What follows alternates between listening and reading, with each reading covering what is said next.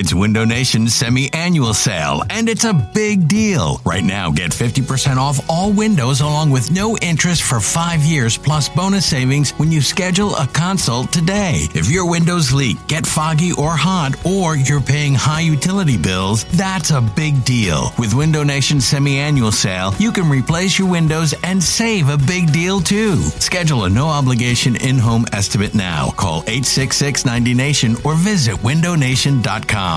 This episode is brought to you by Progressive Insurance. Whether you love true crime or comedy, celebrity interviews or news, you call the shots on what's in your podcast queue. And guess what? Now you can call them on your auto insurance too with the Name Your Price tool from Progressive. It works just the way it sounds. You tell Progressive how much you want to pay for car insurance, and they'll show you coverage options that fit your budget. Get your quote today at Progressive.com to join the over 28 million drivers who trust Progressive. Progressive Casualty Insurance Company and Affiliates. Price and coverage match limited by state law.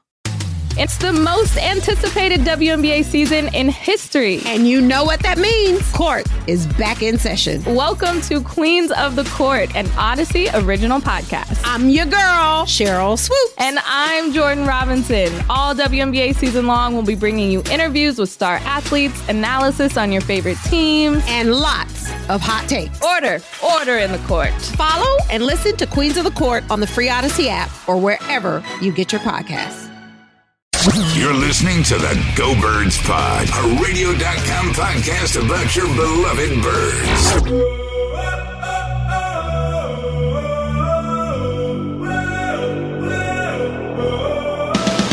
Well, after weeks of picking sides and playing the blame game, is it the Eagles' offense or the defense most responsible for the team's disappointment?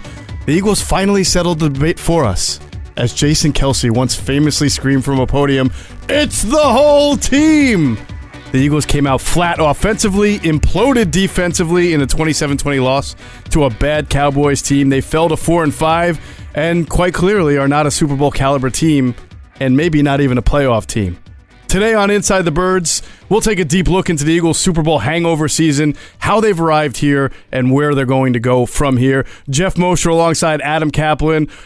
Adam, this game reeked of bad coaching mixed with bad execution, sprinkled in with a few more injuries that wind up being debilitating to the Eagles with Ronald Darby going out. What has happened to this team? I think that is really the question now that we've passed the midway mark. This team has played 9 games. There's no way anyone could have forecasted this team past the halfway point when you were looking at the entire season that they would have a losing record. No way. Not even no close. Way. No, I went through my game-by-game picks. It's funny you bring this up. And I was seeing where I was wrong. There was just things that would happen. I didn't see it. It had nothing to do with injuries. Like, you could blame injuries all you want. They certainly have had their share of them, to a degree more than last season. But to think like that is the reason? No, you touched it on here. It's part of it's coaching. I happened to talk to the Cowboys before and after the game. And they brought up some good points to me. There's stuff that I would not see as a for the layman. I'm not I don't work for an NFL team. I can only ask questions about what teams see on film. And they thought coming into the game they had a very good beat on what the Eagles do, Jeff. And they came out of it thinking, you know what, we got pretty much what we expected. They didn't know what to make of the Eagles' run game. And we'll get into that, whether they should do more of it or not. But they thought, as we've been talking about for weeks, is that they have a very predictable offense. You know that they're not going to run the ball very much, and they're not going to stay with it. So that's what they got. But they thought they would see more of Golden Tate. That was the one big surprise. They didn't see it. I think everyone did. Although I would say Doug Peterson said before the game there's going to be a package of plays. Mike Groh talked about that. And that's kind of what they got. But it's just the usage of them. The usage of personnel has probably been one of the biggest disappointments of the coaching staff, of this particular coaching staff. Yes, they had some changes, which you and I have talked about really since June, since you and I have been sitting down and talking about the Eagles. That is really, I think, the thing that the fans and the media is missing, the misuse of personnel packages. You and I talked about, we knew it after the Golden Tate trade, you could forget about 12 personnel. That's not going to happen. They're going to go to 1 back, 3 receivers quite a bit. That's what we're seeing. That's not going to change until the offseason. I've been saying this for weeks. Jeff, Doug Peterson's not going to change until he's got a while to sit down, talk to his coaches. How could he better use personnel? Because that is part of coaching, Jeff. No doubt. Using what you're given. Doug Peterson, who's the head coach and the play caller, has not done a good enough job, and it starts with him.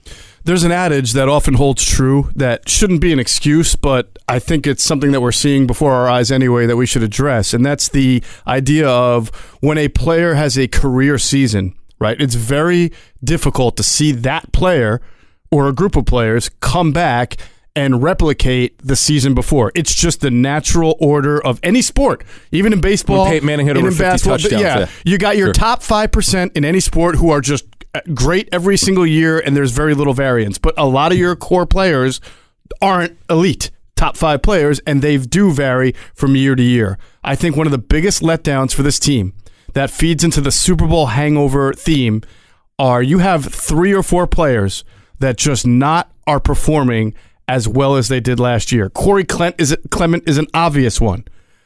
Nigel Bradham is one that we don't talk about enough. Just not. Last year, this guy made every single third down play that needed to be made. He's a lifesaver for that defense. He just did not. He has not played that well. The secondary last year that we talked about, granted, it's had injuries. Guys just have not played as well. Jalen Mills played formidably last year. Had some interceptions in big moments. Before he got hurt a couple of weeks ago, he was not playing as well. You look across the board and you just see not enough guys who contributed last year bringing that same caliber of play to this season. And that's the difference between winning games and losing in the NFL, because they're only losing. Every game so far has been one possession or fewer. Well, they're all been one possession losses. And so to me, that's what we get into when we talk about this, Adam. The Super Bowl hangover it's real. You're seeing it both in execution, in individual play, and in coaching. And you brought up mismatch of scheme and personnel and what they're doing. And, Billy Osborne, a big part of this podcast too, has talked about the predictability that he's seen from Doug Peterson. Right. Yes. And if you're going to start somewhere, I think we have to start with coaches as far as setting a tone going into the year. Well, coming into the season, we all had expectations because the team won the Super Bowl. So how could you not? And I threw this on Twitter, and I sort of regret it. I said that. No, you're not supposed to regret anything you put out on Twitter. Yeah, on Twitter, right, exactly. And I hope no one retweets it because I said, is this team better than is this roster better than last year? Yeah.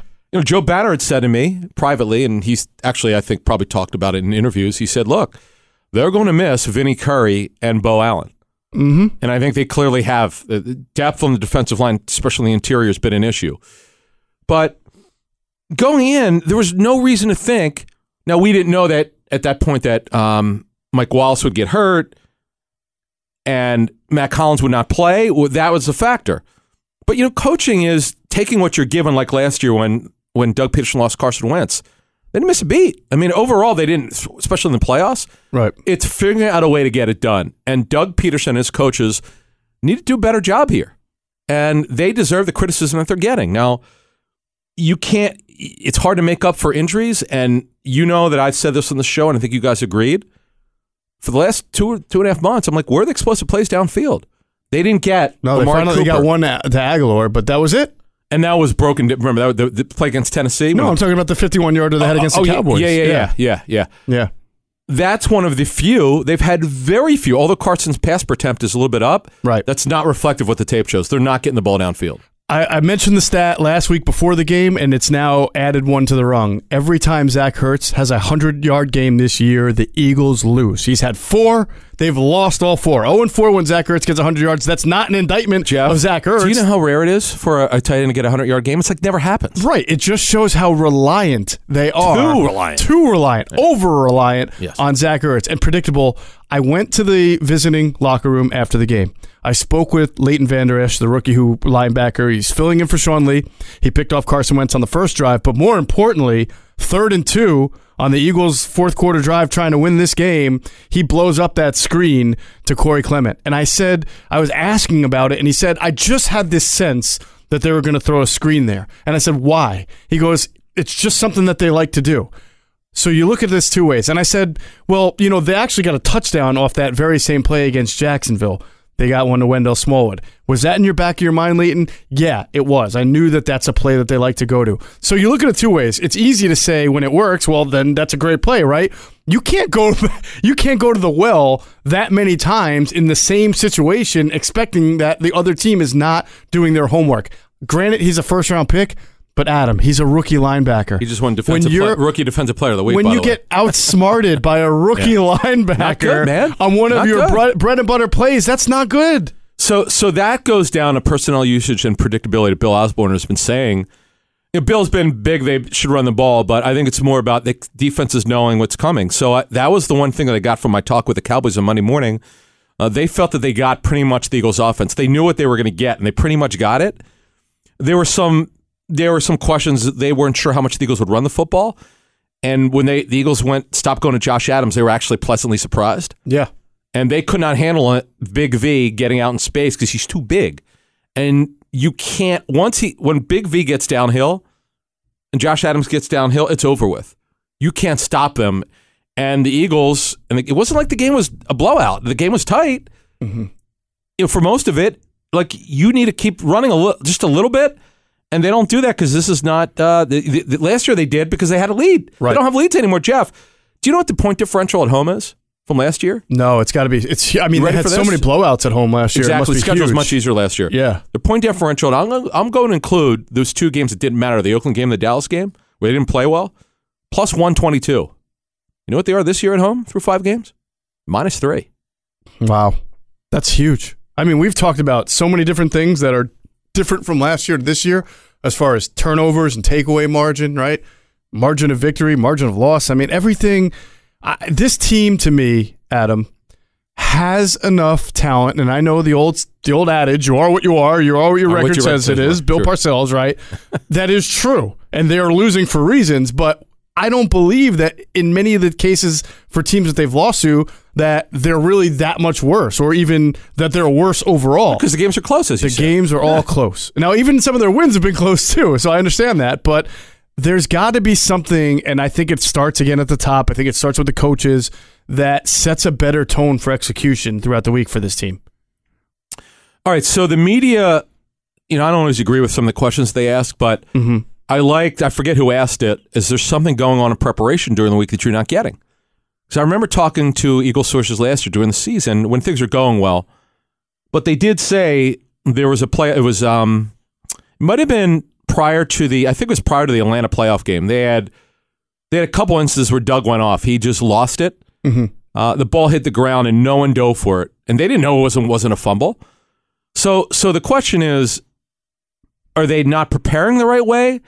Is Doug getting on them? Doug can. I've talked to a couple people very close to the situation. I've heard the same. Doug gets salty when he needs to. Yeah. Yeah. So you can't do that every week. You can't. If you're not a yeller and screamer, you have to be yourself. Right. But what is missing here, Jeff? This is, to me, the number one question mark. How the hell are they 4-5? How is it even possible? You laid it out really well. How, after 9 games, does this team have a losing record when the games are tight every week? Right, and it was easier in September and October, Adam, to say, well, you know what? They just didn't execute this 1 or 2 plays they could have won. But now you have to step back and look into a bigger picture. Why is it Unpack this for us. Yes, why is it that through 9 games, there have been these lapses in execution? And I didn't put much stock in it then.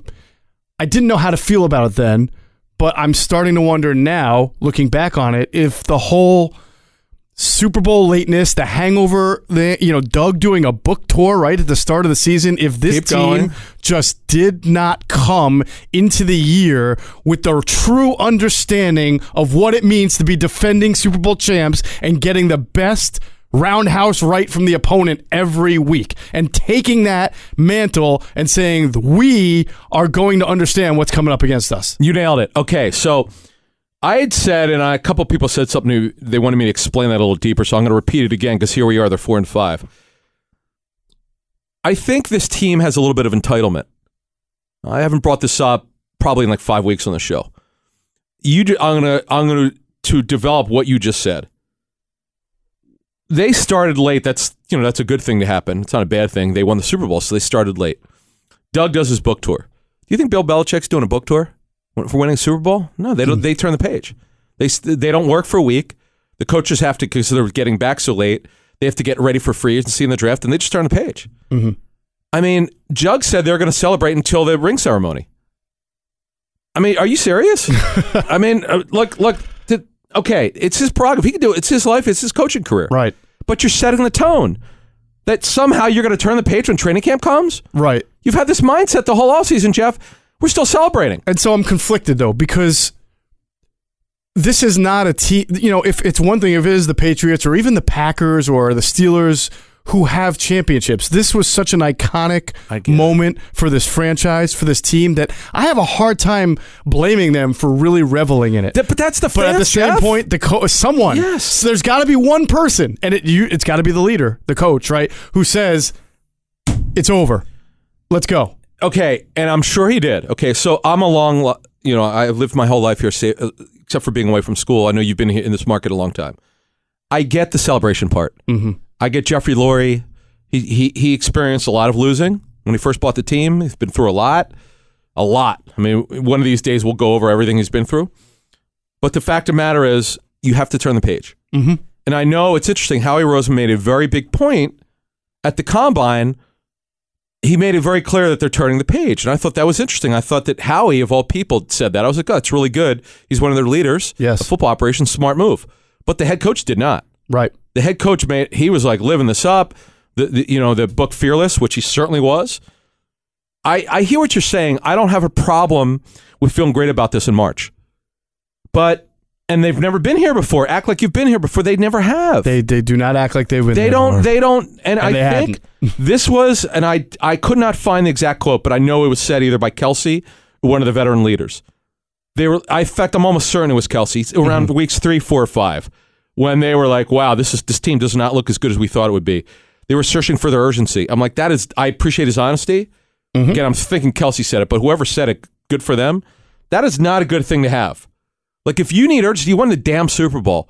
Why is this a problem? Because you celebrated too much. They have a great locker room, by the way. That's not the issue. When I say Correct. Entitlement, you just think you could just show up and be great. That's what they were talking about, urgency. That, to me, permeated their mindset. They could say whatever the hell they want. I don't believe it. I am convinced it started with Doug. And I give Doug all the credit in the world for that football team winning the Super Bowl. Mm-hmm. One of the all-time jobs in Philadelphia sports history. I've lived here just about my whole life. I would probably put it number one, and I'm talking with Billy Cunningham, 82-83, Fred Shiro, the two Stanley Cups. Right. I'm talking Dallas Green. The Dallas Greens, Jeff, was effing believable. He was what great. he did. He got the players to hate him. Yes. To get them to play, okay? Yes. That we'd have to debate which Win was better. in spite of me. Exactly. And Larry Bowes talked about it. But when you lose your quarterback, and I give Doug all the credit in the world. Okay, that's not what I'm talking about here. I'm talking about creating and setting the table for a mindset for an offseason.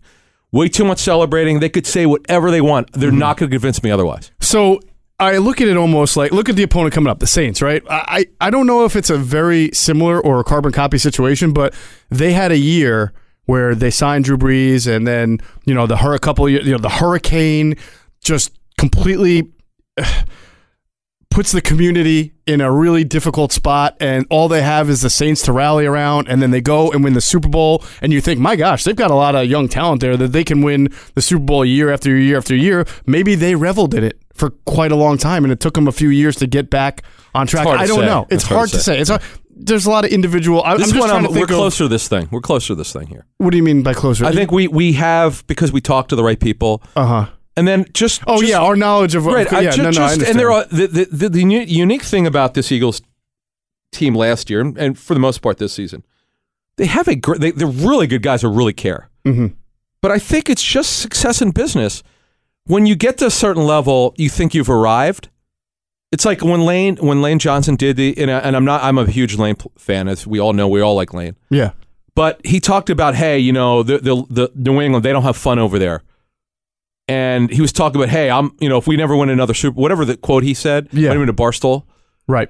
I was like, I get what you're saying, man, but it doesn't sound good. It doesn't sound good. Especially, it doesn't sound good like months later when you're away from the Super Bowl. Exactly. Like it's worn off a little bit. And Jeff, you'd said it a couple minutes ago. I think the fan base will tell you if they die tomorrow, they have that Super Bowl. Yes. I think it's true. I think it's true. I think it's absolutely true, and I don't think it's going to change, and this is what we're dealing with right now. Do you think there are guys on the team that are pressing, specifically Carson Wentz? Do you think that he's trying a little too hard? Okay, so... Which, by the way, sounds like an excuse. It's not, because if he is, I'm critical of that. Well, let's put it this way. Up to last week's game, not that he's playing at last year's level, which is, you're talking about historic, my MVP Hall of Fame level before he got hurt, he was close, okay? Right. To think that he's coming back from this horrific injury this well is incredible. It's a tribute to him, obviously, and to everyone who helped him rehab. But last week, the first half, a lot of his mechanics, his footwork, the legs were too far apart. The balls were going really down. It looked like Donovan. The balls were going too low. Mm-hmm. And I was like, what is wrong with him here? I don't know. And then the second half, he started to gather himself. And man, he put the team on his back. I mean, he was slinging it. Mm-hmm. And I was like, wow, he might actually pull this one out. And they didn't. Right. I felt better about him how he closed the game. But, you said it very well at the top here. It's the whole team. Give me an area where they're performing at a high level. I can't. Other than Zach Ertz as a tight end, I cannot off the hook, Yeah, right, I can't. Sure. There's nobody playing, I want to say, equally or better than they did last year, other than maybe Zach Ertz. That's a great question. And I think that's what we're trying to take a deep dive into. And I'll go back to this. My conversation with Leighton Vander Esch was really odd for me about hearing him talk about having a sense of what the Eagles were going to do on a major play in the fourth quarter, because I want to say 3 weeks earlier, I was in the visiting locker room again talking about the Eagles and what they were doing. And this time it's the Carolina Panthers. And this time it's Luke Kuechly, who I'm talking to, and asking him about the final play. And he almost says the same thing. He says, good quarterbacks, good teams, no matter what, they're always going to look in a situation in the fourth quarter when they're trying to win for their key guys. So the reason why they're converging on Alshon and making him hold the ball a little longer by throwing that coverage there is because they knew Carson was going to be keyed on Alshon, because there's only two guys that Carson's going to throw the ball to. Correct.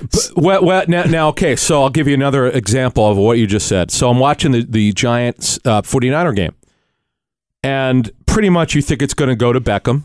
Maybe Evan Ingram because he's big, but he has not played well this season. Mm-hmm. Sterling Shepard did not do anything in that game, and they had a clear out for him. I mean, this is what you do. This is what the Eagles tried to do on the final play that didn't get the first down, because Nelson did not go farther. He was supposed to take his guy all the way out. Everything has got to be precise. When the game's on the line, now the people have argued, well, why didn't he run past the sticks to get a first down? I can't answer that. I'm not a coach. But it seems like something implodes in every one of these games when they lose. Somebody makes a critical mistake. Carson doesn't make the right read, or if he makes the right read, you don't get the right block. It's doubled, and he's got to get rid of the football. You can't put that on him. Yeah. And is it coaching, Jeff? Or is it execution? Now, Doug said in his press conference, Jeff, it's been execution. Well, I know, and that was a little surprising. I'm not going to put like Chip. I was going to say I'm not putting him in Chip Kelly level where we're calling all the right plays and they're screwing it up. But you mentioned entitlement, and you can morph that word into hubris or arrogance or just overconfidence, whatever you want. When you use a third-round pick, that's pretty good bounty in the NFL. You use a third-round pick to get a really smart receiver like Golden Tate, and then, yes, I get it, he's not going to play the whole game, but you go look at how much Amari Cooper played in his first game against the Cowboys. Go look at how much Demaryius Thomas played in his first game with who traded for Demaryius now. He actually his first game Houston. He played a lot. He played a lot. 3 catches for 61 yards or something. Yeah. Golden Tate maybe wasn't ready to play 80% of the offense. He played a criminally low number of snaps and was used in a way that I felt was not right. And the excuse that came, you used Adam, you only got eight games with him. I could tell you that only have 8 games, exactly. And you blew one because the use was, well, we wanted to get into our up-tempo offense. He couldn't learn it. You're playing Dallas, man. Use your guy. Man. Yeah, and the Cowboys thought one Cowboy source told me, he said, because they had already played. He's got 135 yards the last time he played Dallas. They also thought because because they have a high respect for Doug as a play caller, they thought for sure that he was going to run the ball, Golden Tate. Maybe do a wildcat. They were ready for anything, and they didn't really get it. They thought, they thought that because they didn't really play them last year when they were doing all the RPO stuff. Because remember, they played them when Sudfeld played. the game didn't mean anything. That's when Frank Reich actually called the plays. Most people don't know that, but that's actually what happened. But they went by this year's tape study, and they looked last year.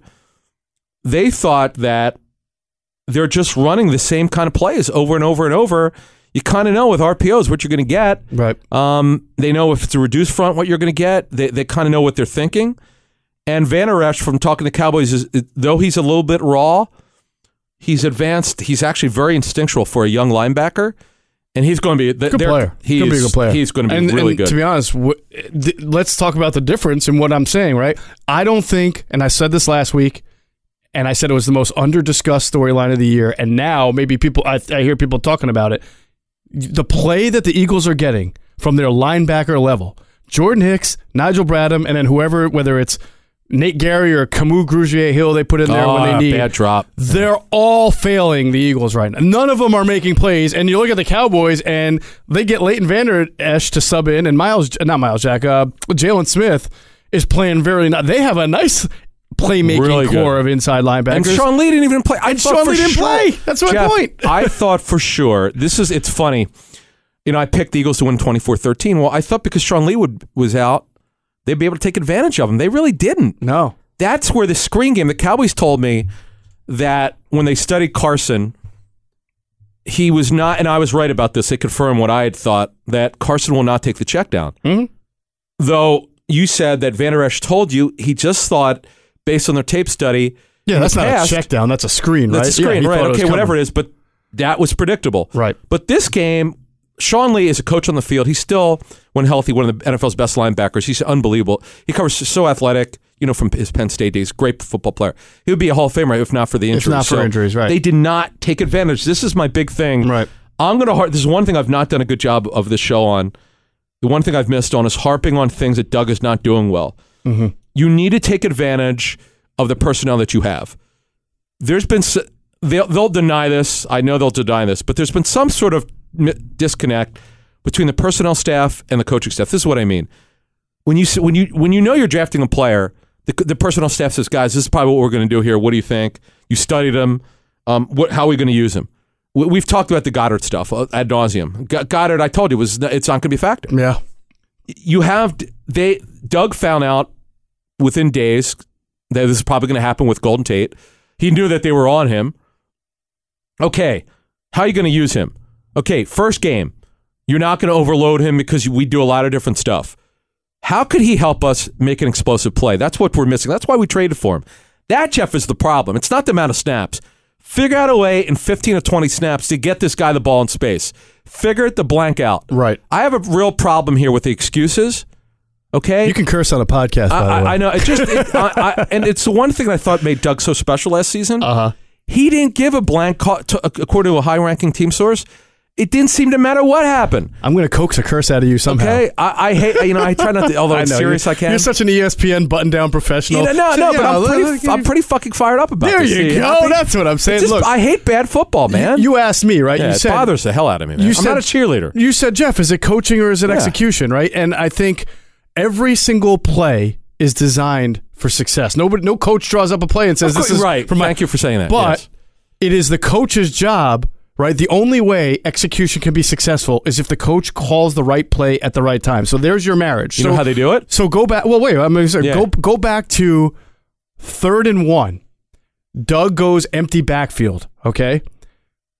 No, when you go empty backfield, you're not running. Bill Osborne has told. How many times has Bill brought that up? You're telling the defense what they're doing. You're telling the defense what you're doing, and then after you don't get it, you go to 4th and 1. And you give the ball to Josh Adams. That you ran the ball. There was no guesswork. Everybody knew you were going to run. They got his body turned. Yeah, right, but the point is, what if you ran the ball out of that, or at least lined up in that formation on 3rd down? So now the defense is like, well, they I don't know if they're running or passing. And then on if you don't get it on 4th down, you run the empty backfield because you know you're going to pass on that anyway. He did it back. So they didn't execute, and you can say, well, there was bad blocking, and Adams took a bad route, and on the empty backfield play, they didn't get what they wanted. But what if the coaches put them in a better position to succeed, which is the number one job? That's it. That's personnel usage. That's play calling. Exactly. Here's what I want to add this because this has been a major topic in Sports Talk Radio. We need to hit on this before we get out of here. Everyone's calling for coaches' heads. I'm not big on. I need to address something because people don't have, and a lot of the media does not have the right information. Preach, brother, tell. I just need to address something. Yeah. And I don't care about relationships I have here. I just want to clear something up, and I have a lot of respect for Frank Reich. People are acting like Frank Reich was like the second coming of coaches here. Mm-hmm.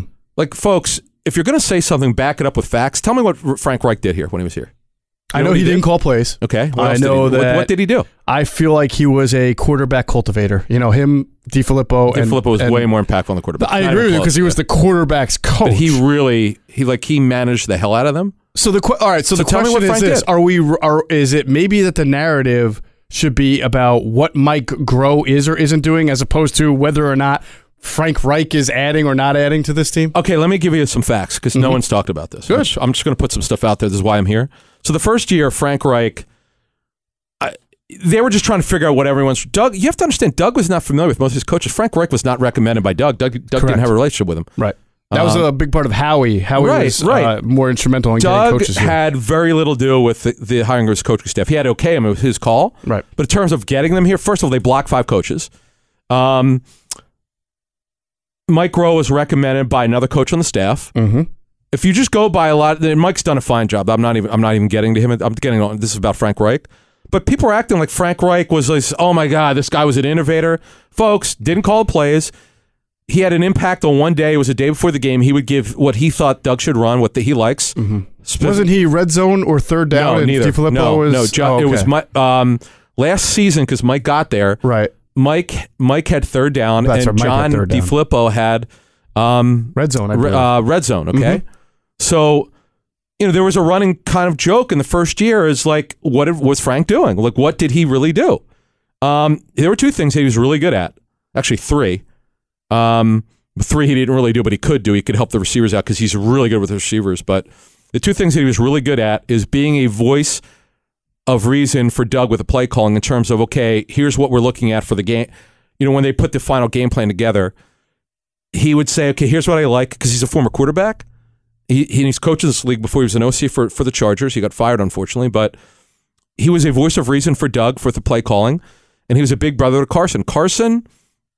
When Carson had issues with anyone or he was frustrated, he would go to Frank because Frank played in the league, and they had a really good relationship. Yeah, they had a great relationship, and that has value. And as we talked about maybe in September, maybe even more so than the initial relationship between Carson and DiFilippo, which was more of a coach-pupil type thing where they were going to butt heads. They butt heads. Doug has talked about this. Right. So I'm not talking out of turn here. DiFilippo, I think the Eagles would tell you, is brilliant. I mean, he's going to be a head coach. He's probably the top head coaching candidate.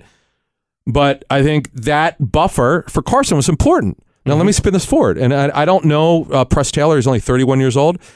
You and I and Bill Osborne had, we did a sort of a pilot podcast to get used to working with each other. I said, guys, no one is talking about this. Right. Okay, no one is talking about it, but I need to bring something up that's very important. And it's going to be a factor. And we know Carson's playing well. There's no question about that. But do they have anyone in the building who could push Carson's buttons like DiFilippo did? I talked to 3 people about this, and they said no. But they love Press Taylor. They think he's really bright. He's got good energy. And that. Yeah, you're not going to be able to get a carbon copy of a guy. The guy's 31 years old. He's never run a quarterback room before. Do you know what that means? He's never been in charge of the 3 quarterbacks. Never. He's a quality control coach before.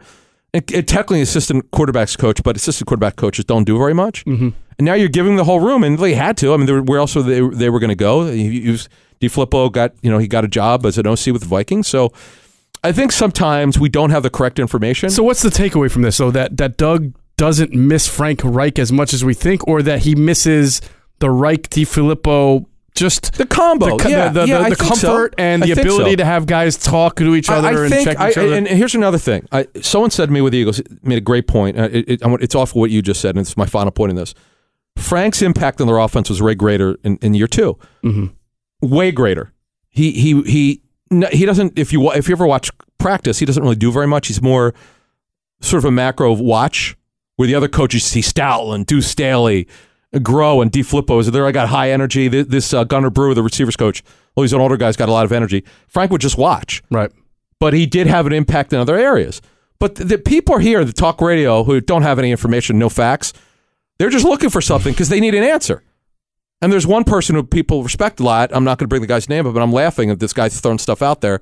He clearly doesn't talk to anyone. I've been on this thing for a while, as you know, and I followed up with a couple of people last couple of weeks. They said Groh's doing a fine job, but there are growing pains when you don't know somebody. Like Mike was last year was with the receivers coach, right? Did a great job. Yeah. So what's going to have to happen here? Doug's going to have to be more patient with him. They have to learn each other. They didn't know each other before this, and Frank didn't know Doug. Right. So. And Frank's input was way greater in year 2. And look, another thing. Doug's year 1 was not good, Jeff. No, it was not. All. And there was a lot of questions at the end of the year about where the Eagles were headed in and what direction. Yes. And so before we get into that was my spiel. I wanted to get into injuries a little bit, but to wrap this all up, the Eagles fall 1 game under 500. They have to play the Saints. It's not looking good right now. They've got other tough games. They got the Texans. They'll have to play the Cowboys. They still have 2 games against the Redskins. Brother. If this thing becomes a 7 or 8 win season, it's the nature of the way it works around Philadelphia. Some teams will not make a change. The Steelers wouldn't make a change. The Eagles will figure out a way somewhere, somehow, to make a change. Even 2 years ago. Coaching? Yeah, even 2 years ago, and I'm not saying they get rid of Greg Lewis, right? Oh, the receivers are terrible, Greg Lewis. Yeah. He goes out to Kansas City, they have great receivers, and all of a sudden everything's fine. But the bottom line is, I don't ever remember a season, a disappointing season in Philadelphia in which at least one person somewhere in the ranks didn't take a hit. It could happen. It could happen. I feel like but Jeff, here's the problem, though. Mm-hmm. You set this up with it's the whole team. What's one? Maybe there's a coaching change on offense or defense, assistant. Maybe we'll see. But this roster's flawed. It's way too old. Well, I completely agree. Okay, with you. The one thing we can agree on is this roster is going to look a whole lot different next year. I'll defend the front office from one standpoint. You just won the Super Bowl with these guys, but you never want to wait till it's too late. You want to do it when it's early enough that you don't get hit. Yeah. If for the first time, and I haven't seen this in years. We'll get to this more in December, but their cap problem is going to be a challenge. Yes, it will. But overall, man, you set this up very well. It's the whole damn team. It is the whole team. Everyone. Hey, I didn't say it. Jason Kelsey did. It was just in a Coaches completely and players, different context. Yep. All right, so there was some news this week from an injury standpoint and a personnel standpoint. Let's first talk about Richard Rodgers. He's now going to be – he's got the return designation. They have 3 weeks, which I don't think they're going to take, 21 days. He's been rolling for a while. He's going to practice. He may even play. Do you think he'll play? Well, if Josh Perkins, so you haven't heard from him about 2 months. Yeah, Josh who? Right. Exactly. He was playing early as a receiver because of necessity when he had injuries, but does he really add anything? Here's Richard Rodgers in a nutshell. He's a pretty big underachiever. Mm-hmm. He was, I think, a 3rd-round pick for the Packers. You have Aaron Rodgers throwing to him, the Packers talking to them about him. They were expecting a lot more. They didn't get it. Now, what he did do better is became a better blocker. Correct. But, I mean, Dallas Goedert could do that. I don't. That's what surprised me. I think this is an unfortunate byproduct of Richard Rodgers coming back. Is that we're going to see less, and we're already seeing fewer and fewer snaps for Goedert. He caught a touchdown against Jacksonville, but guess what? That was his only catch. That was his only target, if I'm not mistaken. So it was a great play too. It was a really nice play. I do agree. But however, go back to the first play of the game against the Cowboys. That pass, which was a flick to Zach Ertz because DeMarcus Lawrence is pressuring him, was never intended to go to Zach Ertz. It was a play action. You had deep routes for Aguilar. You had a deep route for Jeffrey. If Zach Ertz could have blocked DeMarcus Lawrence just a little bit, and I know that's a difficult draw. He's a Pro Bowl DN. Yeah. But let's say you have that same formation and Richard Rodgers in there. You might actually get Carson to have enough time to plant the foot and make the throw. But the bigger thing is getting Mike Wallace back. And now, by the time when's that coming? Well, here's the problem. By the time he might be available, they might be eliminated. Right, and they may also have Mac Hollins ready to come back because now they can only bring one guy back. Yeah, I know. So do they bring back? They got to have a receiver back, someone who could run. Do you think it's between timing or talent? Meaning, do they wait if Mac Hollins is ready to go, but they think that Wallace will be back next week? Do they pause on bringing back Mac, or do they just say whoever's first and ready to go, we need him? Let's get him in there. Let me answer that question. Here's the issue. I don't have access to know how well Mac Hollins is running. I don't either. They need one of those 2 guys has to come back, and he's got to be a factor downfield. Yeah. I'm not going to stop with this compressed passing game, man. I don't know how Wentz is doing as well as he is, but you know what? This is crazy. I want to give you some. Before we get out, I got to give you these numbers. You know how bad their numbers are at home, touchdown wise. The games that Carson Wentz started last season at home, you ready for this in touchdowns? That they scored? 3, 4, 4, 3, 7, and 3, 24 touchdowns. Wow. In the 4 games 3 per game. It's crazy. 7. Okay, they said 7 offensive touchdowns in one game with Carson. Okay? In the 4 starts at home, 2, 2, 2, and 2, 8. That's sick. That's sick. Like the drop off. Yeah. What is going on with this offense, man? I don't know. Get someone a good run. They obviously, it goes back to me to not having a playmaking running back. Even Andy Reid, who throws the ball more than anybody, has always had a Deuce or a Brian or a Shady or a Jamal Charles or now a Kareem Hunt. Somebody that he feels that when he does give the ball the 10 or 11 times in a run game, they're going to make explosive, dynamic plays that keep a defense honest. You have no running backs right now making any explosive plays other than Josh Adams, who's starting to look. He ain't looking like Kareem Hunt, but he's starting to look formidable. And there's Cowboys one way. Liked him, man. They were like, wow, he looked pretty good. There's one way to beat the Saints, right? It's control the ball, keep the ball out of their hands. If you're going to beat the Saints, you have to control the ball, which means you are going to have to run it well. Josh Adams, I bet you, plays the biggest role. Really? I think he gets at least 10 to 12 carries. Which for him Doug, is a lot. Doug, that's a feature. He got 9 against the Cowboys. See, the problem is this is the keep away from Brady. This is what teams tried, and it didn't work because he's going to get the ball. Now, you're probably right in your premise because the Eagles secondary is so bad right now. And I don't care how many injuries the Saints have at receiver.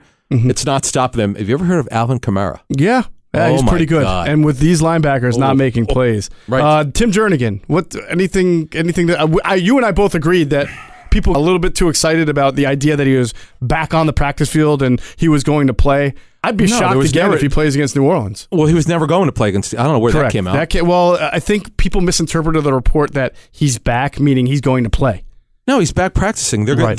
My understanding was they're going to take the full 3 weeks. Yeah. If you look good, they would activate him by Thanksgiving. And they got to get him conditioned and everything. Yeah. He didn't practice 9 months. He had major back surgery. Come on, man. I'm just clearing it up. No, but what I'm saying is I don't know why people thought he was going to play. I can't get these questions on Twitter. I'm like, no, where are you getting? Is someone reporting this? I didn't see anything. I think so Howard Eskin was the first to report that he was coming back. And but not playing. Yeah, I know, but I don't think everybody really understood what that meant. A lot of people aren't familiar with the NFI rules, and they may not have realized that he wasn't even practicing at that point. Right. They might have thought coming back meant ready to play. No, sorry, very quickly. So the Eagles, my understanding was they thought his conditioning was really good. Mm-hmm. Like he, in his rehab and with the training staff, it was good. All the testing they did on him was good, so they thought he was ready to start rolling, and they would evaluate him, take the 3 weeks. And we'll see. I mean, could they use him, man. Interior pass rush. Mm-hmm. Goodness gracious. All right, we're going to go to our Ask an Insider segment, or hashtag AskITB on Twitter. And by the way, Inside the Birds, we're on Twitter now. Finally, we've got the Inside the Birds Twitter account at Inside Birds. So please make sure to follow us, and then every week we'll answer questions. You can hit us up on Twitter. We used to do the show on Facebook Live. We've changed a little bit, so now if you want to get a question answered, we'll still do it. You just got to, hashtag AskITB to either Adam at Kaplan NFL, to me at Jeff Mosher NFL, or to Billy Osborne at Ozzy_football, and we'll answer your question. So we have a question, Adam, from, I believe his name is Keith Williams, K Williams 856. On Twitter, do you think there will be any off-season coaching changes on either side of the ball? So that was something I addressed. Yeah. I don't have a name. I'm just going to say I wouldn't roll anything out. Yeah, I know where you're going. I wouldn't roll anything out. Because when you have a season like this, it looks like it's going to end in major disappointment after you just won the Super Bowl. Mm-hmm. There are going to be some serious questions. But a couple minutes ago, I was saying, look, people need to understand when you have new coaches, when you have coaches that you had before in different roles, you need to be patient. The one guy said to me, he goes, look, Frank's first year was, if they figure it out with him, it was sort of a season of learning because it was Doug's first year. Mm-hmm. Second year, everyone had impact. I mean, it was crazy. Mike Groh comes in there and turns around the receiver group. He had an impact on third down. Frank was great with Doug helping manage issues and getting the game plan together. But this was not happening year one. So you got to be patient with Mike Groh here. Everyone's killing the guy. It's like, come on. That's not the guy that is most commonly talked about losing his job. Mm-hmm. Do you think if things get pretty bad here that Jim Schwartz could lose his job? Jeff, tell me that. I don't know Jim Schwartz. I think he does a pretty good job. He certainly has his issues every once in a while. Mm-hmm.